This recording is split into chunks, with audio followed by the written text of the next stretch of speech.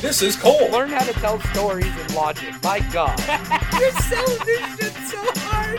And this is Ron. Yes. I hate your guts. Oh, that's a lie right there. Oh, desperation is a stinky cologne. We are the creative team. Oh my God, I quit. Well, it's the big ho.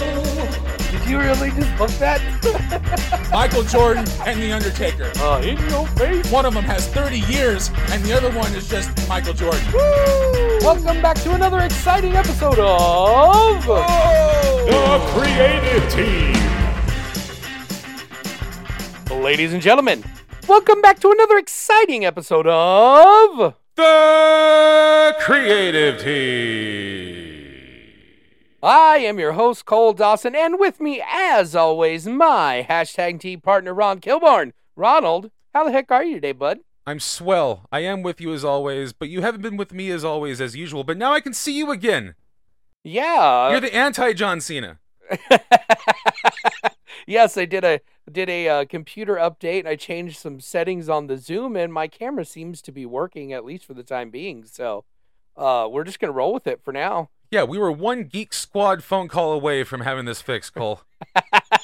Possibly. So, but it's beautiful. Yeah, It's a beautiful day. I get to see your face. It's a great week in wrestling. Wrestling is firing on all cylinders. Man, the WrestleMania card is shaping up swimmingly. We're recording on a Saturday, a late Saturday, so we actually have SmackDown in the can, and a lot of matches are, coming to the surface. Dare I say, a match I didn't know I wanted, or because we're wired to want the one-on-one match at WrestleMania usually, right. But the possibilities of what can take place inside a square circle with Drew McIntyre, Gunther, and Sheamus in a triple threat match for the Intercontinental title is having. I got goosebumps thinking of the meat slaps we're gonna see in that fight. Yeah, it's definitely going to be brutal. It's going to be hard-hitting action. All three of the guys have really kind of been on a tear this year, I think. They're going to tear something. Yeah, Sheamus has absolutely revitalized his singles career. I thought he was kind of on the death heap for a while, but I did remember, as we all knew, back in the good old days when Triple H was still full-time on the roster, Sheamus was one of his workout buddies, so things have worked out well for him. And he's had some banger matches, especially with Gunther. So I don't hate it. It's not the Brock Lesnar, Gunther match that we were dreaming of, but at least we're getting almost. Yes. Oh, I'm telling you, I cannot wait. I cannot wait to share everyone's enthusiasm of how awesome that match is going to be. Yes, it's giving me flashbacks to my very first house show at 9 years old when the Giant Gonzalez exposed the wrestling business to me as a 9-year-old, and I knew at that very moment what I was watching. And his opponent, the Macho Man Randy Savage. Ooh, yes. See, that's perfect. That's perfect segue into why we're here today. And today is another top 10. We're going to be talking about, it's another week in March Madness. It's the final week of March Madness. We're going to be putting a bow on March Madness with the top 10 Macho Man matches of all time. Cole, I had a blast looking this up. And quite frankly, I think I might be, I think you may have reviewed some of his WCW matches post-WCW run. But going back to when I was watching during the Attitude Era and the Monday Night Wars, I forgot a lot about the epic Macho Man matches that just have glossed my mind just because his WWF stuff is so monumental that even I had to remind myself of some of the shit that I loved him doing in WCW, and I'm going to shine some light on those, at least for a portion of my list. Yeah, I as well. I've got a couple WCW matches. I like doing stuff like this because every once in a while it sends us down a very magical rabbit hole, and so of all the rabbit holes to go down, a Macho Man Randy Savage rabbit hole of wrestling matches going back to the early 80s is not the worst rabbit hole that you could go down. So I've watched matches from Macho Man from 3 decades now. Different decades, yeah. It's fantastic. In doing my research, I totally glossed over, and I'm sure you did too, but, Macho Man and Bret Hart had a clash match post their big name runs in WCW. So go figure as to why it wasn't very much remembered. But yeah, on paper they had Macho Man versus Bret Hart with Roddy Piper as the special guest referee, and that is just something that I forgot happened, and probably for good reason because I watched it. And I obviously thought it was better than you, as we're going to discuss today. yeah, I mean, it's probably on paper like just theatrical, probably what you'd expect. But I was expecting, yeah, it could have been done more. We could have wrote it, Cole. I think we did write it, and we did it justice. But for it to just kind of take place during Bret Hart's subpar run in WCW, kind of a waste. But it was a nice little discovery. Yeah, the biggest issue was just that Bret in WCW was so wishy-washy. They didn't know what they wanted to do with him. He switched babyface and heel faster than Big Show in any normal WWE year. I mean, it's just insane. I mean, just absolutely the biggest ball drop of all time. I mean, the biggest star, arguably the second biggest star in professional wrestling at the time they got their hands on him, to not have an idea or a plan or anything really coherent that they did with Bret the Hitman Hart is just insane. I mean, he was bar none the biggest babyface in the business in that moment based on the screw job. Yep. Like, I know that Austin would go on to be, within the next 6 months to be the biggest star in wrestling, but I mean, Jesus Christ. Like, they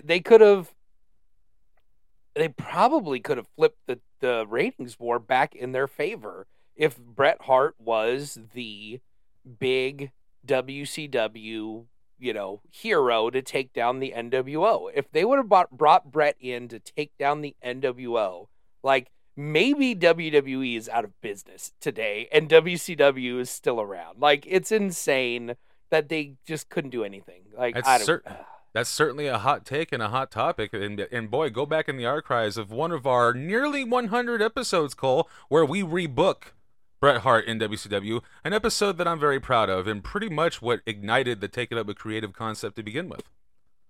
Right. It was one of those things we discussed, and it was the first thing where I think I was able to convince you that this would be a great idea. Sure, let's go with that. Yes, because, oh, God, what an abortion Bret in WCW was. Like, it's my just, God. Oh, and like, everyone points fingers at each other, but hey, go back in the archives. We do a much better job. Paul, if you're listening. Yes, Paul, if you're listening. But today, we are discussing some Macho Man Randy Savage, if you were done talking about the WrestleMania card. Well, I mean, behind the scenes, you want to talk about current shit, and when I try to do it on the show, you backpedal because you're not watching. Well, yes. Unfortunately, this week, yes, it's been a week, and I have not caught up on the wrestlings for this week. I'm a week behind, so I don't know what happened other than things I happen to hear Jim Cornette talk about while I'm at work. Yeah. So, I do need to catch up on the week, and as soon as we're done with this, I have some free time. So, absolutely. Next week, I have all the free time because my wife and kids are leaving the state. I have like 7 whole days of, me time. So, it's delicious. If just work wouldn't get in the damn way, I could have, a lot of hours of me time, and that might not be good. It might be a terrible idea, actually. I should definitely go to work. Yeah, idle hands are the devil's playground, and when my hands aren't doing anything, it does things that I probably shouldn't be doing, like drugs, alcohol, and eating. That's all the same thing. Yes, pretty much. All the things that are bad for you. Which is ironic because it's the first thing I'm going to do when I retire from work. just drink and smoke and eat a lot. Yeah, I work to prevent all that. I work to prevent all that, but when I'm done working, it's the first thing I'm doing. Yeah, luckily for me, I have some hobbies that are actually, pretty healthy, like hiking. Well, I don't hike, but I will hike to fish. And so, yeah, if I can ever retire, I'll be spending time out in the mountains doing lots of hiking to catch some trout. And then I will be doing lots of golfing and on a, hopefully daily basis. And then I'll be in better shape, when I'm 65 than now. Certainly a good time to start. There's no bad time to start. That's true. Oh, what are we doing? Yeah, what are we doing? Well, all right, let's do a top 10 list. How about that? Oh, yeah, we're doing a top 10 list. We're putting a bow on March Madness. It's late. It's Saturday. We don't normally podcast at this hour, but I'm down. It's going to be fun. Should I go first? Okay. My number 10. And if you were Macho Man and I said, "Are you ready?" what would your response be? Oh, yeah? Perfect. So my number 10. My number 10, it might be a throwaway on paper, but I think on paper it's like it represents a moment in time where like shit was so big, and like I wish I was like my age when this happened, just so I can like comprehend the buzz that would have been taking place amongst the smart fans when this happened. But the Bash at the Beach 1996, where the Outsiders and a mystery partner fought Lex Luger, Macho Man, Randy Savage, and Sting, which was like the core WCW defense team against these outsiders. And boy, what better role for Macho Man to play than the guy that is the spotlight of the betrayal when Hulk Hogan drops that leg. It's a moment in time that maybe doesn't really belong to Randy wholly, but it's a moment in time that he's involved in that is synonymous with like the Attitude Era and the big boom in the mid-90s for wrestling. All right, so Hogan and Savage versus Hall and Nash? No, you said Luger in that. That's yeah. right. So What if am I you were talking off about? your phone and listening to me, I heard Lex Luger's name pop up, and I went, "What?" yeah. So it'd be Lex Luger, Macho Man, and Sting versus the Outsiders and a mystery authorities. Okay. Yeah. Ah, yes. Ah, yes. Okay. So I'm gonna use my phone while you give me your number 10. Well, that's okay. Most people would agree that my number 10 doesn't belong on this list, shouldn't be on this list. But for me, this is one of my guilty pleasure matches.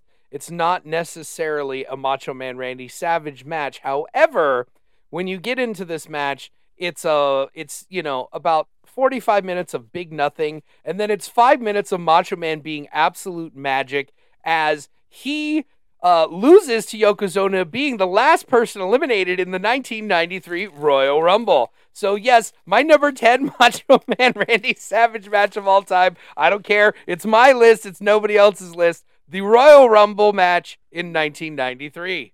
That's just you admitting that you haven't watched enough Macho Man matches.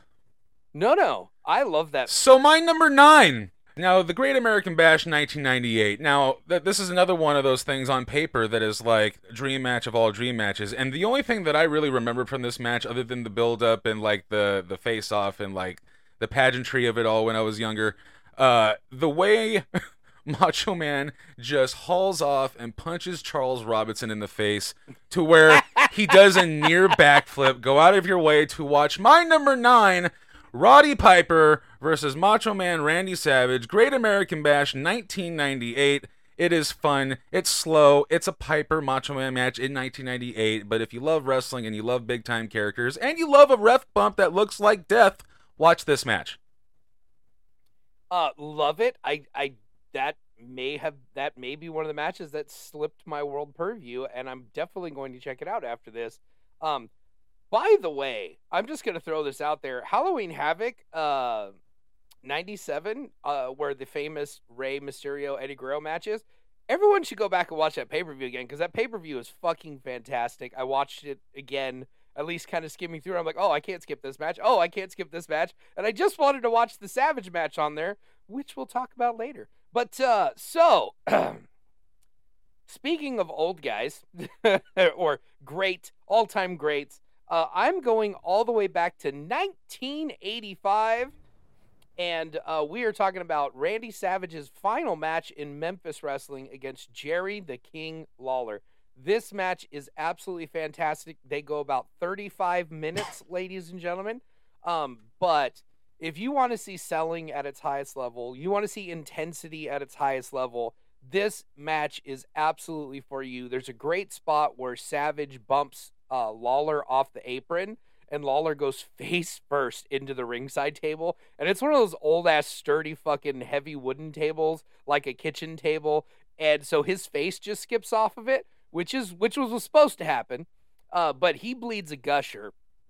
And this is a loser leaves town match. So the blood is so severe that the referee stops the match at some point, and then Lawler begs them to restart the match. He does, and the onslaught that Savage puts on Lawler when he's bleeding a bucket after they restart the match is one of the best heel heats I've ever seen in my life. Just the level of intensity, the amount of punches that look like he's just trying to rip his eyelid off of his face, and then Lawler fires up, does the where Hogan stole it from, the Hogan no sell, rips the fucking singlet strap down, and then fires the best babyface comeback and wins the match, sending Savage off to the WWF for good. It's phenomenal. Highly recommend it. It is a little slow, like Ron mentioned with the Savage pipe. I mean, because it's 85, so they take their time, they tell the story. And Savage was a fantastic stalling heel, and then would come back with just like super crisp offense. It's amazing. Highly recommend it. It's on the YouTubes. You can find it. Savage versus Jerry Lawler, 1985. And not a lot of people go out of their way or even know about Jerry Lawler's big, famous babyface run. Everyone just knows him as the quirky, funny, douchey king on World Wrestling Entertainment Federation, what have you.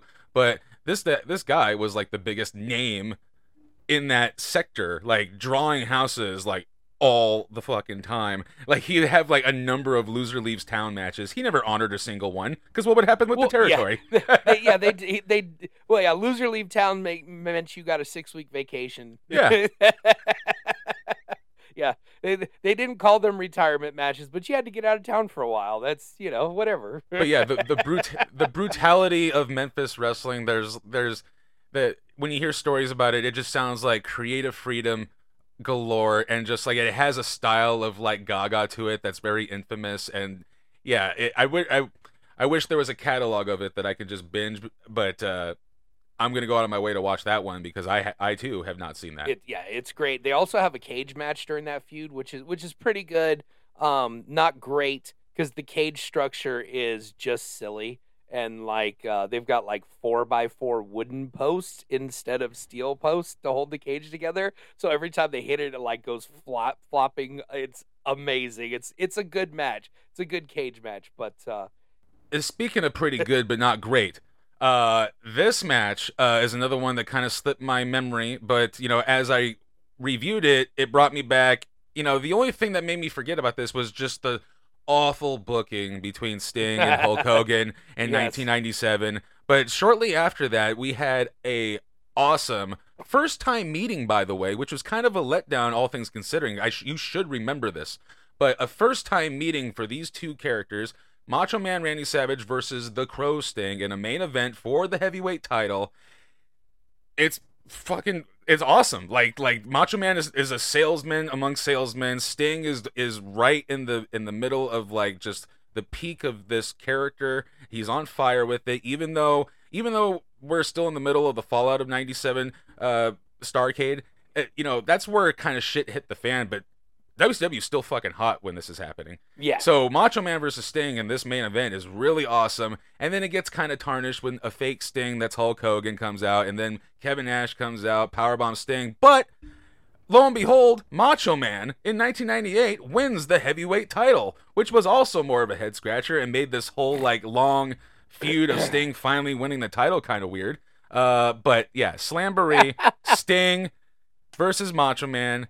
It's one of those, it's when it really brings you back like, wow, these guys are fucking stars. They don't have to do a goddamn thing just because of how crazy the atmosphere was, the flashing bulbs. It really brings you back watching stuff from the 90s.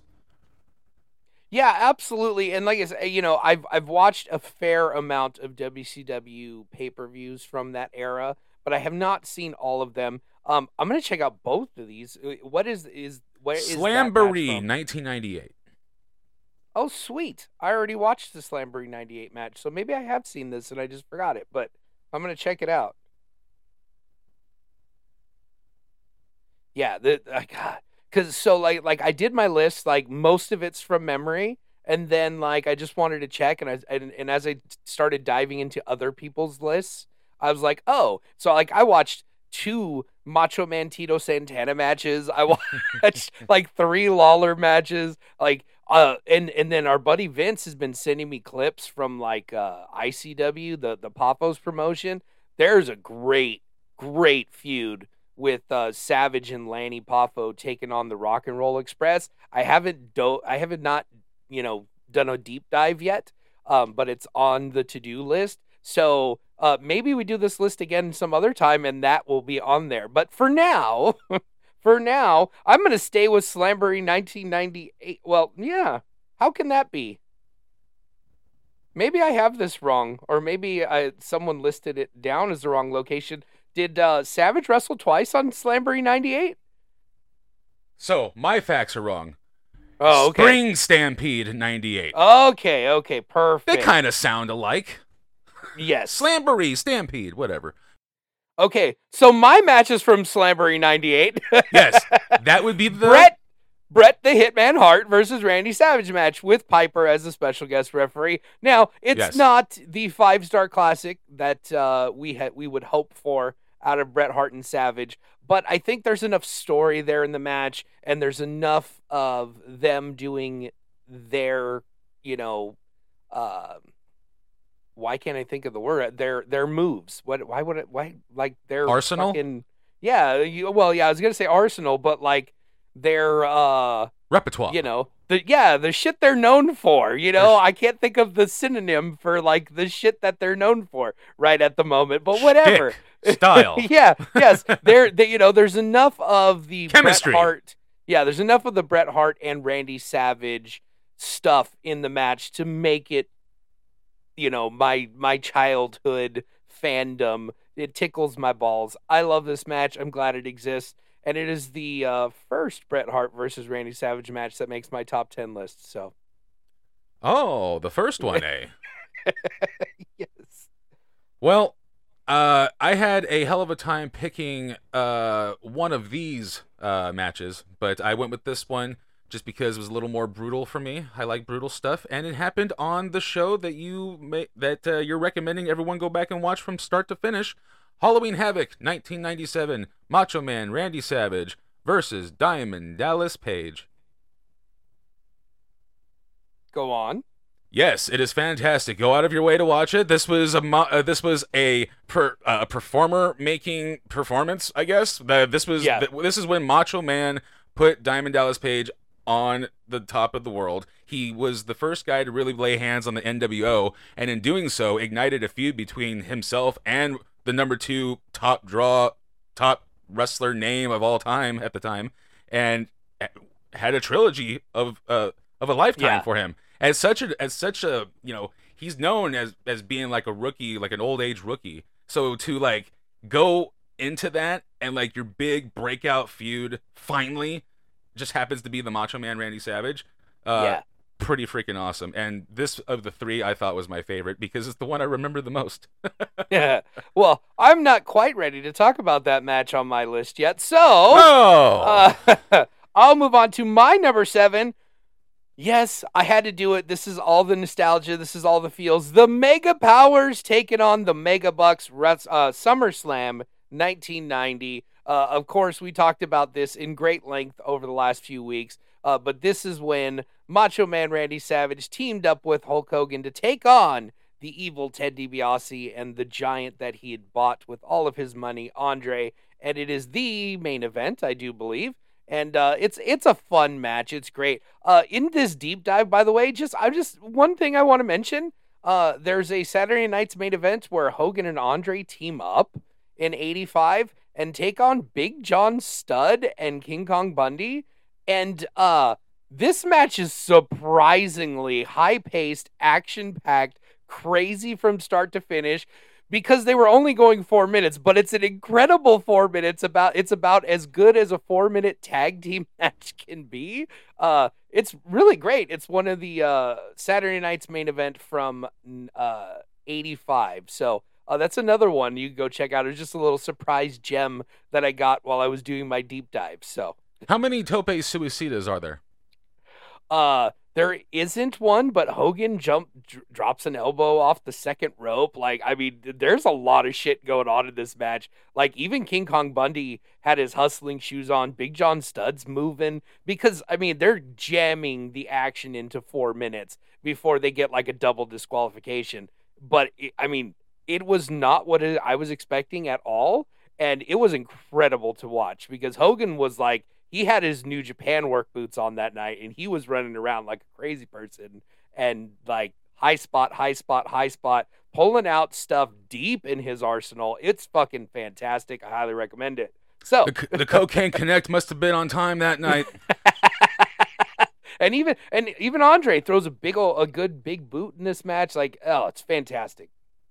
Yes, more homework to do, but I'm sure my next one will not require any homework on your part, sir, because now I'm pivoting to the WWF days, and I'm going to go to Heat, brother, Heat, because I can't pick apart move for move this match. I know I've seen it as a whole, but what I remember the most is just the heat spot afterwards of Jake the Snake Roberts just DDTing the piss out of Macho Man Randy Savage a few times in front of a pleading Miss Elizabeth. I just love simple heat stuff like this. Like, it just doesn't take much. You just hit your finisher, and in between, just turn your character up to 10. The audience is going absolute apeshit. Macho Man is just like, at that time especially, was one of the most, he was genius at the sympathetic babyface selling, as well as being the dastardly heel. He's one of those guys that doesn't get talked about enough as playing both roles effortlessly. And this is a classic example of someone who has been a dastardly heel, just getting mauled, and just everyone is sympathizing over him because this evil Jake the Snake Roberts is toying with a man in front of his wife. That's fantastic. Is that the Tuesday in Texas? Sorry, I should have specified. That's okay. That one almost made my list. It's on my honorable mentions. We'll probably make the final list since we're not agreeing very much so far. But yeah, I love that match. The aftermatch math is great where Jake slaps Elizabeth, and oh god. Oh, it's so good. I'm glad you think that's the part that's great. Well, no, I mean it is because like people, no, it is. You could tell the audience was getting like was definitely in their feels. This is uncomfortable. This is real. Someone needs to fucking stop this shit. Like, yeah, it's an incredible match. Yeah, absolutely. It didn't slip my mind, but it's on my honorable mentions list. So that brings me to my number 6. And I also, of the trilogy of DDP Savage matches, went with the Halloween Havoc 1997. It is our first match on the list. This is incredible. This is what Last Man Standing matches should be. I think the best part of this match, so this is what I think today's wrestlers are trying to do when they leave the ring all the time. But every moment of this felt real. This was a huge pop when maybe for the first time ever, Miss Elizabeth got really physical in this match. Both guys are down at one point, and she smashes a glass plate or whatever, like a platter, over the first referee's head, and it shatters everywhere. And then she goes and grabs a camera from the cameraman that got knocked out, by the way. and she wraps the cord around DDP's throat, and she's choking the shit out of him. And then Kimberly comes down and drags her off by her hair. So we got a little bit of a cat fight. But, like, just go watch the selling in this match.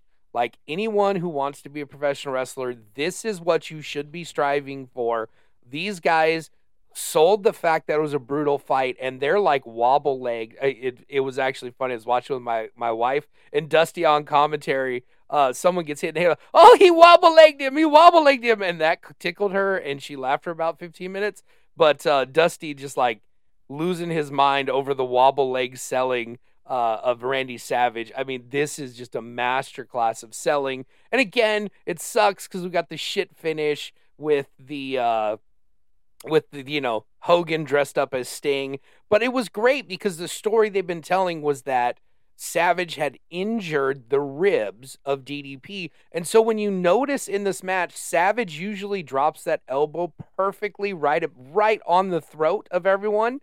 In this match, he drops 2 elbows to the ribs. Like, you could purposely see that he's targeting the ribs of DDP. And DDP, after 2 elbows, still answers the 10 count and comes to a stand. And then we get the diamond cutter on Savage while the refs are out. And finally, the ref gets there and he gets a 9 count, and Savage barely makes it to his feet. Like, it is just great storytelling. Plus, you get a little bit of fun as they mess up the fake graveyard there, throwing each other through tombstones and shit like that. It's a lot of fun. I highly recommend this match. Definitely my favorite of the trio, although the first one's probably the most classic wrestling match of the 3. Yeah, especially when he hits that diamond cutter. That was like when all bets were off and the feud was like escalated from there. Classic feud. Probably, bell to bell, one of Savage's best as far as like if you're talking about a rivalry as a whole. So, for my number 5. Now, the match is what it is, and I think it's just one big ending to a night rather than the classic match it's remembered as. But him beating Ted DiBiase at the end of WrestleMania 4, the big celebration, Hulk Hogan's like passing of the torch, so to speak. It's a magical moment, and it's the final crowning. Like, finally it happened, the crowning of the Macho Man Randy Savage, or so we thought. This was like an ideal anointment from number 2 to 1 at the time. Absolutely, and I think it's something that WWE is stealing a page out of the playbook from that moment right now with Sami Zayn and Cody, knowing that Hogan has to be fully on board with Savage so that that we don't split the fans in half. They're doing a masterful job of that right now with Sami Zayn and Cody. This match is like my number 11. So it's like right there on my honorable mentions. So this might make the final list as well. But I think it's a really good match. Ted DiBiase is one of the all-time greats, especially selling. Like, these are 2 of the best salesmen of all time. And it is a good match. But it's definitely more remembered for just the moment of Savage winning the title and Hogan and Andre being involved in setting up for that SummerSlam match, really. But it's not the classic 30-minute main event because Savage already wrestled 3 other times, and Ted had a 12-minute match in the first round as well. So, solid match, love it. I'm glad it's on the list. But I'm gonna move on to my number 5, which is the next WrestleMania, the payoff of that night, Savage versus Hogan, WrestleMania 5. Obviously we've talked about this match a lot. We did a whole episode dedicated to this match, and so we don't need to. Yeah, we don't. So we don't need to spend too much time talking about it. But yeah, it's a good match. It's great. But as we've talked about, it was a little bit of a ball drop because that was it. Savage got his match. He lost. Hogan beat him clean in the middle. No underhanded tactics. Cool. Let's move on. Hogan must pose. But it's a great performance by Randy Savage, nonetheless. And it's there. It's all in the childhood feels. So it's number 5 on my list. Yeah, you take the politics, you take the aftermath, you take the post whatever out of it. It's still in that match in a bubble. It's the Mega Powers explode. It's fantastic. It's star power. We're going to talk about it shortly. But first, before we get there, though, I gotta talk about this match. And it was hard for me to have these matches. I almost flipped them. But for me, the Hogan versus Savage match, I think, is better bell to bell than maybe this one. Even though it may be the best bell to bell match the opposition has had ever. But WrestleMania 7 versus the Ultimate Warrior, the career match, the reunion with Elizabeth. This is another one of those matches that, the bell to bell was fine, and it was the best thing Warrior's ever done. But this is all one adventure to the moment at the very end, and we talked about it at length on the Macho Man Moments top 10. But this match as a whole, just if you view it as a movie, the ending of this movie is why it's number 4 on my list. Right, and we'll get there on my list. I do have it a little bit higher. I like it better than the Hogan match, but my number 4, going again all the way back to 1985, after that great series of matches with Jerry Lawler, Macho Man moved over to the other team, went to New York, and this one was more of what we would hope for in a Bret Hart versus Macho Man Randy Savage match. Saturday night's main event, November 2nd, 1985. It is a classic match. It's great. The highlights of this match, at one point, Savage is putting the boots to Bret, and he goes to attack him, and Bret back body drops him over the top rope to the floor. Savage hurts his ankle as we go to commercial break. We come back. Him and Elizabeth have removed his boot, and he literally wrestles the rest of the match on one foot, because anytime he tries to put weight on his foot, he just collapses in pain. So he's hopping around on one foot. He even resorts to an eye rake at one point because he's so desperate. Like, this is brilliant. Simple. It's simple. It's great storytelling. It's heat. And then when he catches Bret Hart out of nowhere, reverses a suplex into a small package, 1, 2, 3, and then Anvil comes in. They kick the shit out of Savage. It's fantastic. It's wonderful. It's great storytelling. It's, one of the reasons we love both of these guys is their in-ring storytelling, their selling, their psychology. It's a great match, and I definitely needed to be on my list. It's, Bret Hart. So, yeah, of course. And even during our research for the Macho Man Bret Hart match for Take It Up with Creative, I saw that this match existed, and it's still on my to-do list to go view it. But your review of the highlights of it is definitely going to make me want to go and check it out, seek it out somehow. It's got to be also, on the cock. let me just mention that it's on the cock. That's where I viewed this again, because I had seen it years ago when I found out it existed, but I wanted to refresh it, and it's everything that you could ever want. I mean, other than it not being a 25, 30-minute match. Like, it's a TV match, but they go through a break, so, like, it is a good 12 minutes. It's solid, it's great, and it was a hot storyline. This is after Honky Tonk Man won the Intercontinental title and was rolling with the Harts and Jimmy Hart and doing all that stuff. So, lots of heel stuff here. And this was kind of the beginning of when Savage and Hogan started working together, was to deal with these three characters. So, well, speaking of Savage and Hogan working together, I already kind of made mention of it when I said that I switched my previous 2, my 3 and 4, but my number 3 is the Mega Powers Explode match at WrestleMania 5. This was, like, at the moment, probably not probably. It was such a big deal. Like, they're returning to the Trump Plaza. It's two friends who are going at it for the title after a year ago they were celebrating together in the ring because just magic happened from 1 year to that next show of a storyline with the Mega Powers. So for, like, these best friends to explode and have this big match at the Trump Plaza at WrestleMania 5, I think, just because of the characters and the larger than life, I wish I would have lived through with this and watched it live. Right. Because going back and reviewing it, turned me into a kid. And I was a kid when I saw it. Like, I was in my teenagers when I watched it. Yeah. Thank you, Coliseum Home Video. But I can't imagine being 12 and, like, living through that. I would be just glued to my television. Right, yeah, maybe we'll ask, friend of the show, Jeremy, about that, because that was definitely right in the middle of his fandom. That'd be a great question to ask him next time we have him on the show. Just what it was like viewing this live as a fan, the whole Mega Powers experience. That's a great idea. It's a great idea, yes, and he's a Mabel fan, so he's got room on my friends list forever for that.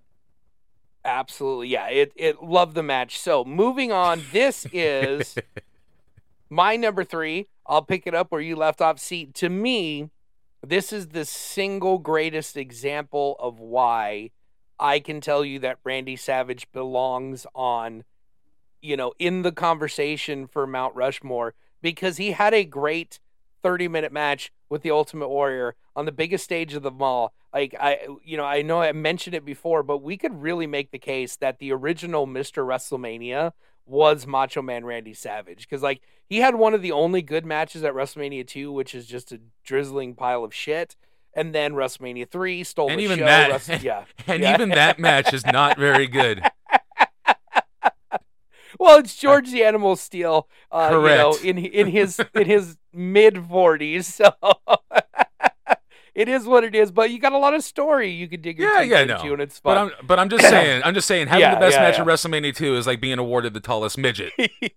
Yeah, exactly. It's not Wait, a big. oh shit! Yeah. Now I have to hit the controversial button on the upload now. Oh no, you said the word. I said midget. The Sorry, tallest guys. little person. Oh well, it is what it is. So mine is Savage versus the Ultimate Warrior, WrestleMania 7. I think this match is better than it gets credit for, even because it really gets remembered for the moment at the end, which is great because from WrestleMania 6 to WrestleMania 7, you can see how far we've just moved on from the Ultimate Warrior. Like, him winning this match is so immaterial to what happened that night. Like, you almost forget that he won because what you remember is the grand reuniting of Macho Man and Miss Elizabeth at the end of the night when it's all said and done. And that kicks off another great storyline that we absolutely love and we've talked about during this March Madness season. So, my number 3 Randy Savage match of all the time, Savage Warrior WrestleMania 7. Fantastical. And I pretty sure you and I are going to match on 1 and 2 just by process of elimination, because how can you not have number 2 as your number 2, I'm sure, because you yourself have said that you have stolen from this match as one of your own spots or just threads of storyline throughout one of your own matches.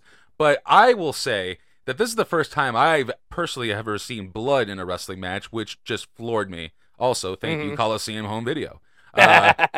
But Ric Flair versus Macho Man Randy Savage at WrestleMania 8 is, you can say what you want about the two in the ring, but like, this is the most simple match that I'm sure you can call in the ring, and it just requires the story of this match is so easy to call, but you have to just nail it with your selling ability, because not a lot of people go after this type of story where the person hurts themselves.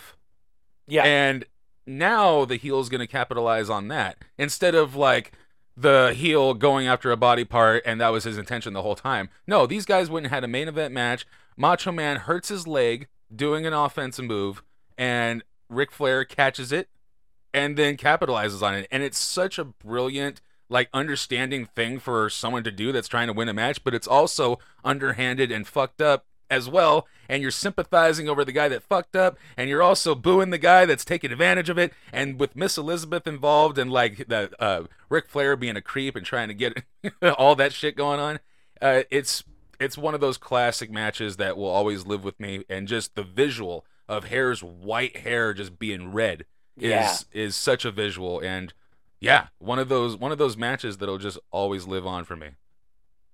Yeah, so my number 2, Savage versus Flair, WrestleMania 8. Absolutely. This even when I was a kid, the first time I saw this match, it immediately went on my all-time favorite matches list, with all the Bret Hart stuff from that time. Like, WrestleMania 8 is really, really good because we got the Bret Hart Piper match, and then the Savage Flair. Like, it's so great. I love the salesmanship, and like you said, I loved this match so much that I stole that spot. I've seen Sean do it. I've seen a lot of guys do it, but where you hurt yourself, you tweak your knee. This was kind of my go-to when I went out, on the times when I did go out to promotions and I was working with someone from the first time, especially someone I didn't really know or that I thought was they were green, and so I didn't want them bumping me around like an asshole or picking me up or doing anything like that. I go, okay, I'm going to take the opening spot. I'm going to bump you around because I'm a big baby face and you're a heel. I'm going to come for like a, springboard whatever off the second rope. You're going to move. I'm going to tweak my knee down, buddy. And I'm just going to sell for the next few minutes, and then I'll fire a comeback. Of my limited in-ring skills, I think selling might have been my best ability, and being able to get sympathy as a babyface. At least that's what I'd like to think. Ron can agree or disagree, but I mean, you had great win for a big guy. You went an hour with no cameras on. That's true. Yes. That's dedication.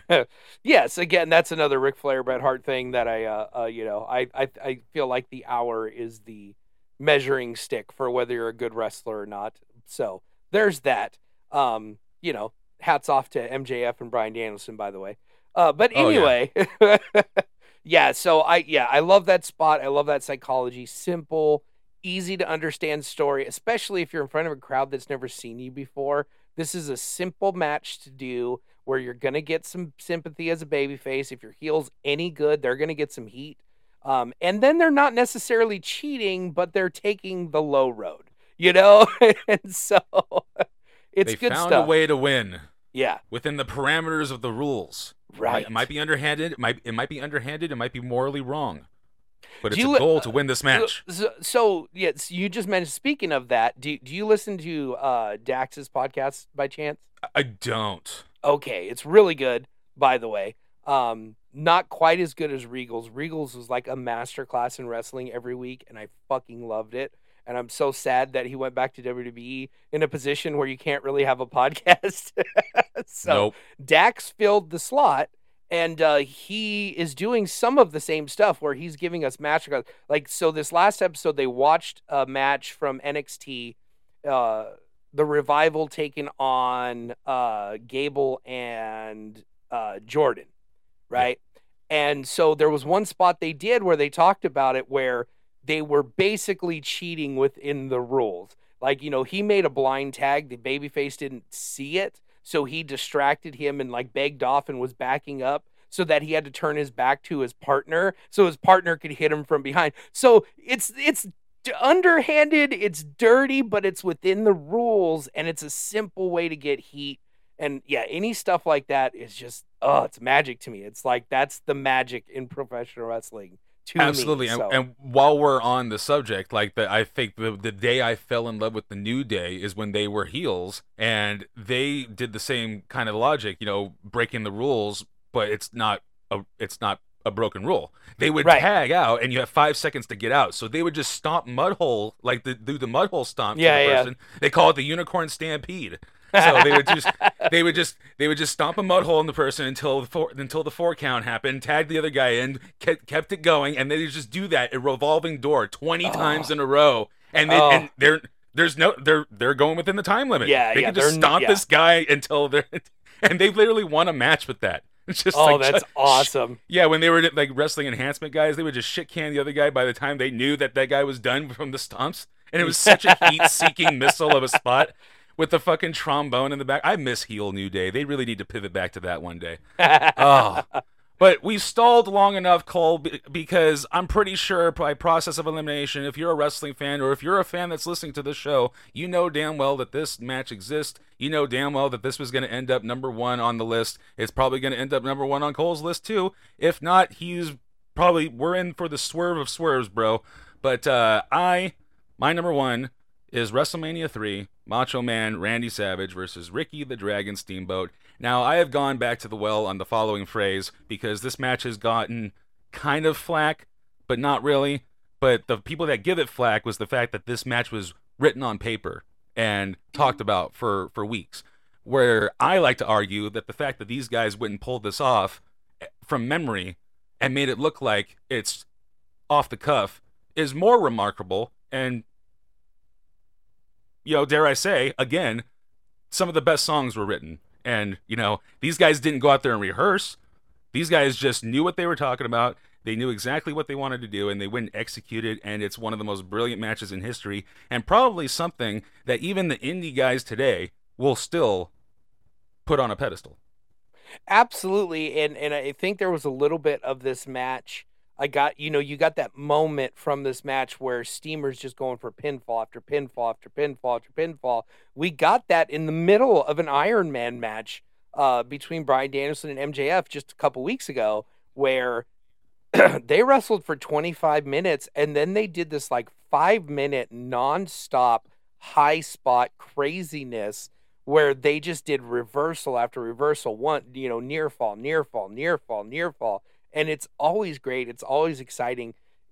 Pinfall attempts can be a high spot, a really good high spot that really gets the crowd going. So absolutely is fantastic. So without further ado, my number one, of course, is Macho Man Randy Savage versus the Giant Gonzalez at a house show. No, just kidding.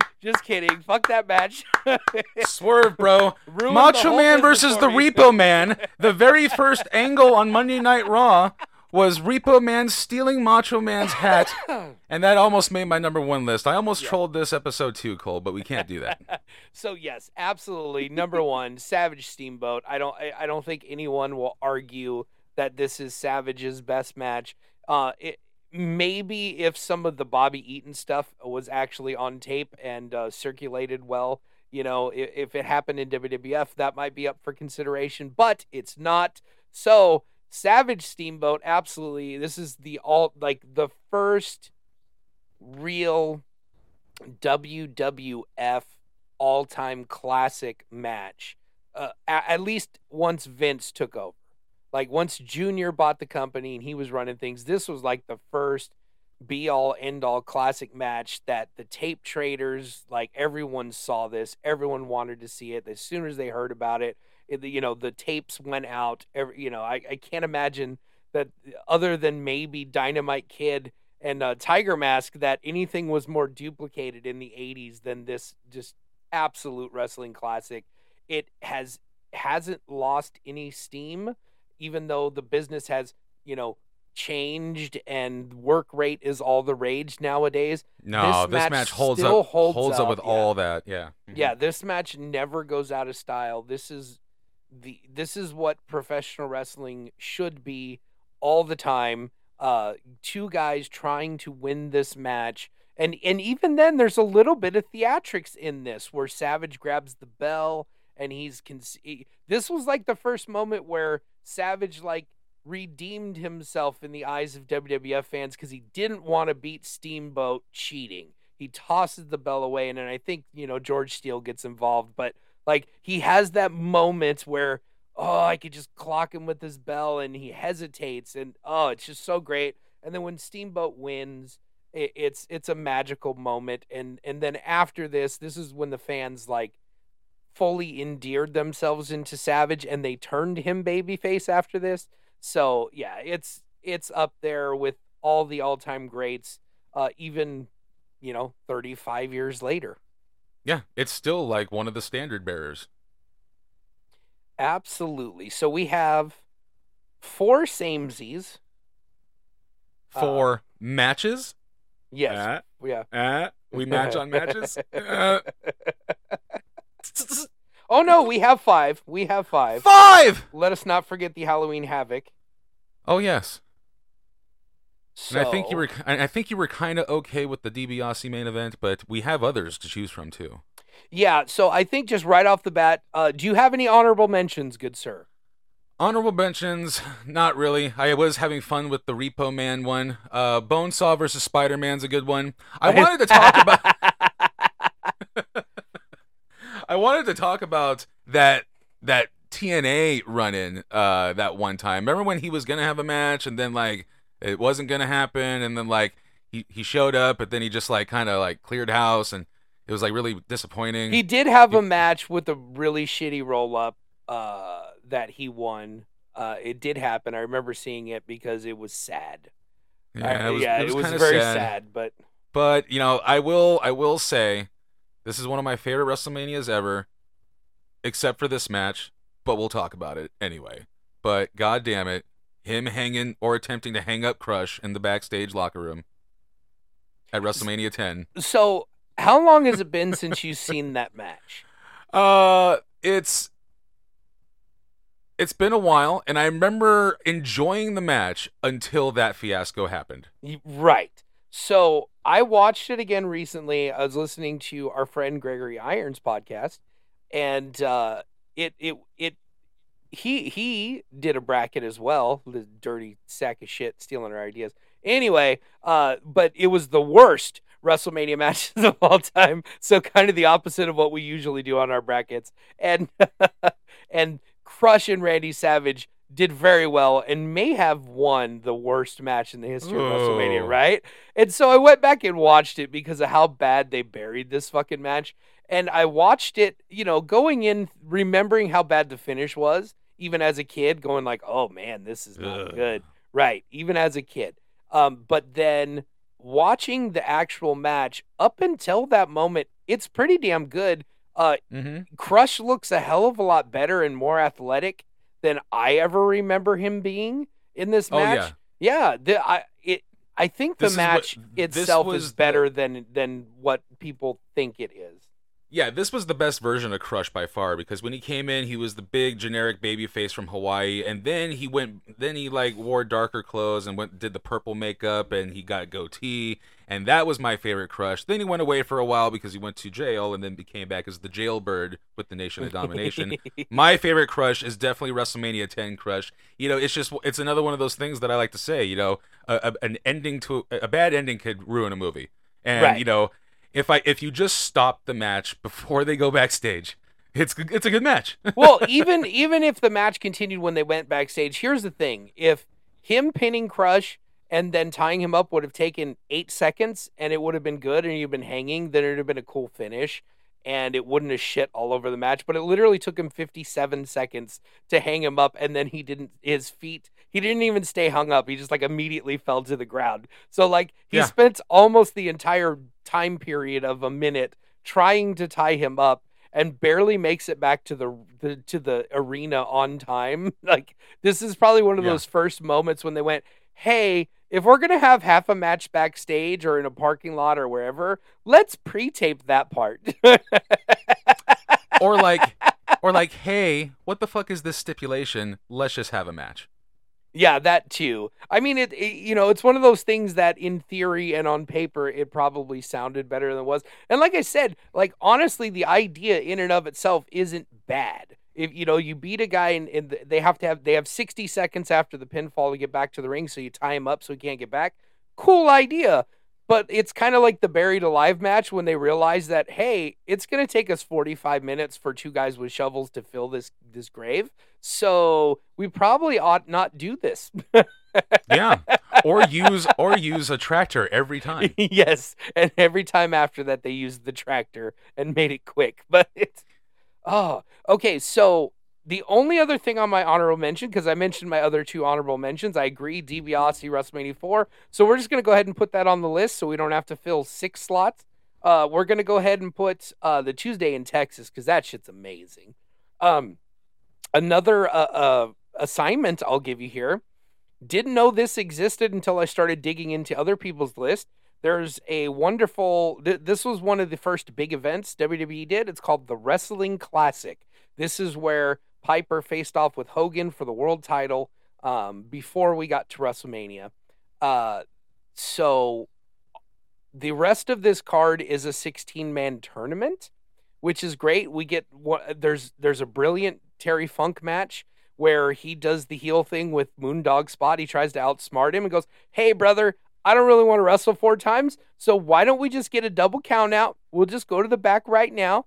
And let's go. And Moondog's like, no, you go first. So Funk gets out of the ring. Cool. And then Moondog gets out of the ring. They both start walking. Funk lets him get ahead of him. He shit cans him from behind and tries to run in the ring about 7 or 8 to get back in the ring. Moondog Spot catches him, cuts him off, and then he jumps in right before the 10 count, and Funk gets himself counted out. So he outsmarted himself. Great spot. There's a wonderful match with JYD on this with... oh, shit, who did he wrestle? Oh, I don't remember, but it was good. Fantastic Bob Orton versus Paul Orndorff match. Phenomenal. But the gem of this, the hidden gem, is Macho Man Randy Savage taking on the Dynamite Kid. Fantastic match. They do a full top rope superplex. This is one of the first times you see the superplex and then both guys put their feet up and they hook in a small package type gimmick. That's finished. Yeah. It's a wonderful match because it's fast. It's high speed, fast paced, intense, hard hitting. It's way ahead of its time from 1985. So yeah, the Wrestling Classic, highly recommend it. Yes, the Wrestling Classic, ladies and gentlemen. Go out of your way to watch it. I also found that there was a Shawn Michaels Macho Man match with Sensational Sherry in Shawn Michaels' corner. So, like, Yes. one of the best versions of Shawn Michaels ever versus Macho Man. Another match that I found that's might be on a Coliseum home video. It's Brett and the Macho Man taking on Ric Flair and Shawn Michaels. That's your main event for the. I think it's a MSG house show that exists on tape somewhere, and it made some people's list as just one of the greatest Macho Man Savage. Like, I've uncovered so many gems doing this list. Like, I'm so happy right now because like I just went like on a 3-hour binge of Macho Man Randy Savage last night, and so like I am like all amped up about wrestling right now. Yes. Like, And I want to go get in a ring. I want to do some tag matches. Like, I want to do some spots. It's fucking awesome, man. Well, speaking of spots, we got spots to fill, Cole. Let's solidify this gem of a top 10 list. How many do we have left? 3. So Oh. I know you haven't seen this yet, so it's a tough sell. But I really want to put this Bret Hart Savage Saturday Night's Main Events match on here. Well, I can't. It's one of those things on paper that you just know is worth being on a list. So, yeah, I'm good with it. All right, so 2 slots. Do you have anything you want to force through? Well, you know, there could be a case as far as the moment of that 6-man is, but it's not a match. I mean, this is the top 10 Macho Man matches, and that's not really a Macho Man match. It was a match that he was involved with, but everyone remembers the heel turn at the end, so I'm going to eliminate that myself. Okay. I think... I mean, really, the only 2 that I have left is Sting at what is Spring Stampede, not Slamboree, folks, or Roddy Piper, Rodney the Piper at Great American Bash '98. Those are my last 2. What do you have left? I've got the Mega Powers versus Mega Bucks. I've got Lawler and Savage from '98, the loser leaves town match. I've got the Royal Rumble '93, which I will eliminate myself gladly. And Hey, the he eliminated Slamboree, himself too. Yeah, the Slamboree '98 match with Bret, because I have 2 Bret Hart matches on my list because I'm a mark. Hey, no, just good taste. Well, Yeah. and we have 1 spot to fill or 2. 2 spots. That's why I was asking you if you wanted one, and then I can we can argue over the 3rd spot. Well, I mean, we love Piper, we love Brett. Let's put Brett in twice. Okay. Why not? And then yeah, you know, the Piper Great American Bash or Sting. Yeah, why not? Piper or Sting? Which one you want? I would go with Piper just because I like the finish better, and Charles Robinson deserves the recognition for the bump he took that night. All right, there it is. We have a top 10. Let me know when you're done writing so I can yell numbers. Okay. I am ready for the official Creative Team Show top 10 solidified list of Macho Man Randy Savage matches of all time. There you go. I should That probably say was what an the list opening. is. That was definitely a series of words that I was waiting to end. So without further ado, number 10. Jerry the King Lawler versus Macho Man Randy Savage, 1985 loser leave town match. 9. Great American Bash, 1998, Rowdy the Roddy Piper versus Randy Savage with a great bump 8. from the referee. Jesus. Number 8. Bret Hart versus Randy Savage, Saturday night's main event in 85. 7. Jake the Snake Roberts versus Macho Man Randy Savage, Tuesday in Texas. 6. WrestleMania 4, the World Title Tournament Finals. Randy Savage wins the World Heavyweight Championship from Ted DiBiase. 5. Randy Savage versus DDP Halloween Havoc, 1997, Last Man Standing. I'm done. 4. Hogan versus Savage, WrestleMania 5. 3. Hogan versus The Ultimate Warrior, WrestleMania 7. Who versus the Ultimate Warrior? I don't know. Did I say Savage? You said Hogan. Oh, god damn it. Number 3, Randy Savage versus The Ultimate Warrior, WrestleMania 7. 2. WrestleMania 8, Ric Flair versus the Macho Man, Randy Savage. Number 1. And of course, number 1, WrestleMania 3, the all-time classic, Randy the Macho Man Savage, Intercontinental title match with Ricky the Dragon Steamboat. With Georgie Animal Steel on a small ring. 93,000 people. Stop talking. It's a podcast. I know. No, literally defeat the purpose. But no, all long titles for every match aside, Cole, we're talking WrestleMania matches. We talked a lot of WrestleMania matches, but we're going to spend the next 2 weeks, because we're on the road to WrestleMania, talking about 32 of the greatest WrestleMania matches. That's right, we're going back to a 2-part bracket on the way to WrestleMania 39. Cole, we kind of made mention when we were talking about this that like just making the bracket is going to be an adventure in itself, because there are 38 WrestleManias in the can, 3 of which have 2 nights. So we have a lot to choose from. It's going to be fun.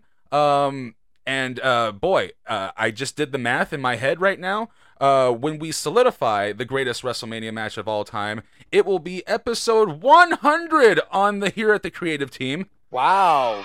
Congratulations, Cole. We did it. We hit triple digits in our podcasting fame. If we don't die on the way to recording this, yeah. But we're 2 away. This bracket, at the end of this bracket, the season finale of this bracket rather, is going to culminate as our 100th episode as a duo for the creative team. That is fantastic news, and that is 100 weeks in a row, ladies and gentlemen, where you got an episode. Does that include the bonus episode we did? Actually, yes. Wow. It does. So yeah, 99 weeks in a row and a bonus episode that we crammed in there out of nowhere, thanks to Ron. But yeah, this has been an adventure. I would think that, most people that know me that know that after about 6 weeks of whatever I'm doing, I'm usually bored and done with it. But this is, a lifetime of passion. Wrestling is one of the things I've never gotten it out of my blood. I can't get rid of it. I can't walk away from it. I still get excited for pay-per-views. I'm actually genuinely excited for WrestleMania this year, which isn't always the case, but when it happens, it's delightful. So, 100 episodes. Thank you, Ronald. Yes, 100 episodes. It's fantastic. I'm excited. We're going to solidify the greatest WrestleMania match of all time. Guest is still pending, but it's going to be a good one because we're going to need somebody that has seen pretty much every WrestleMania match. Yeah, I have someone in mind. I'll do some reaching out and see what we can pull together. I'm really excited for this.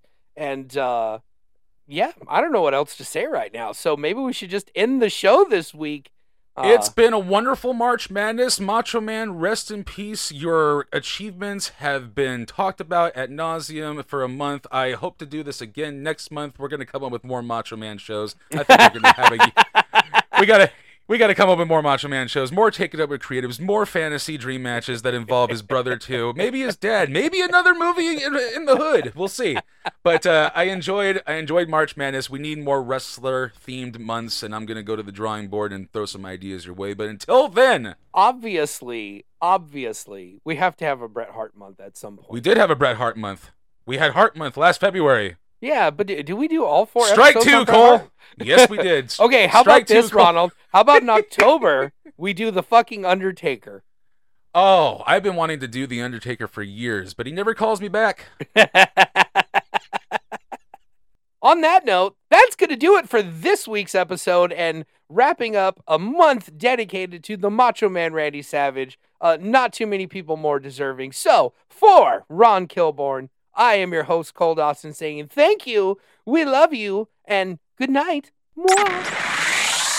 Thanks for listening. Find us on Instagram and Twitter at Creative Team Pod, or just the Creative Team on Facebook. Follow Cole Dawson on Twitter and Instagram at Cole2130. And follow yours truly at Ron_Kilborn. We'll see you next week on another episode of The Creative Team.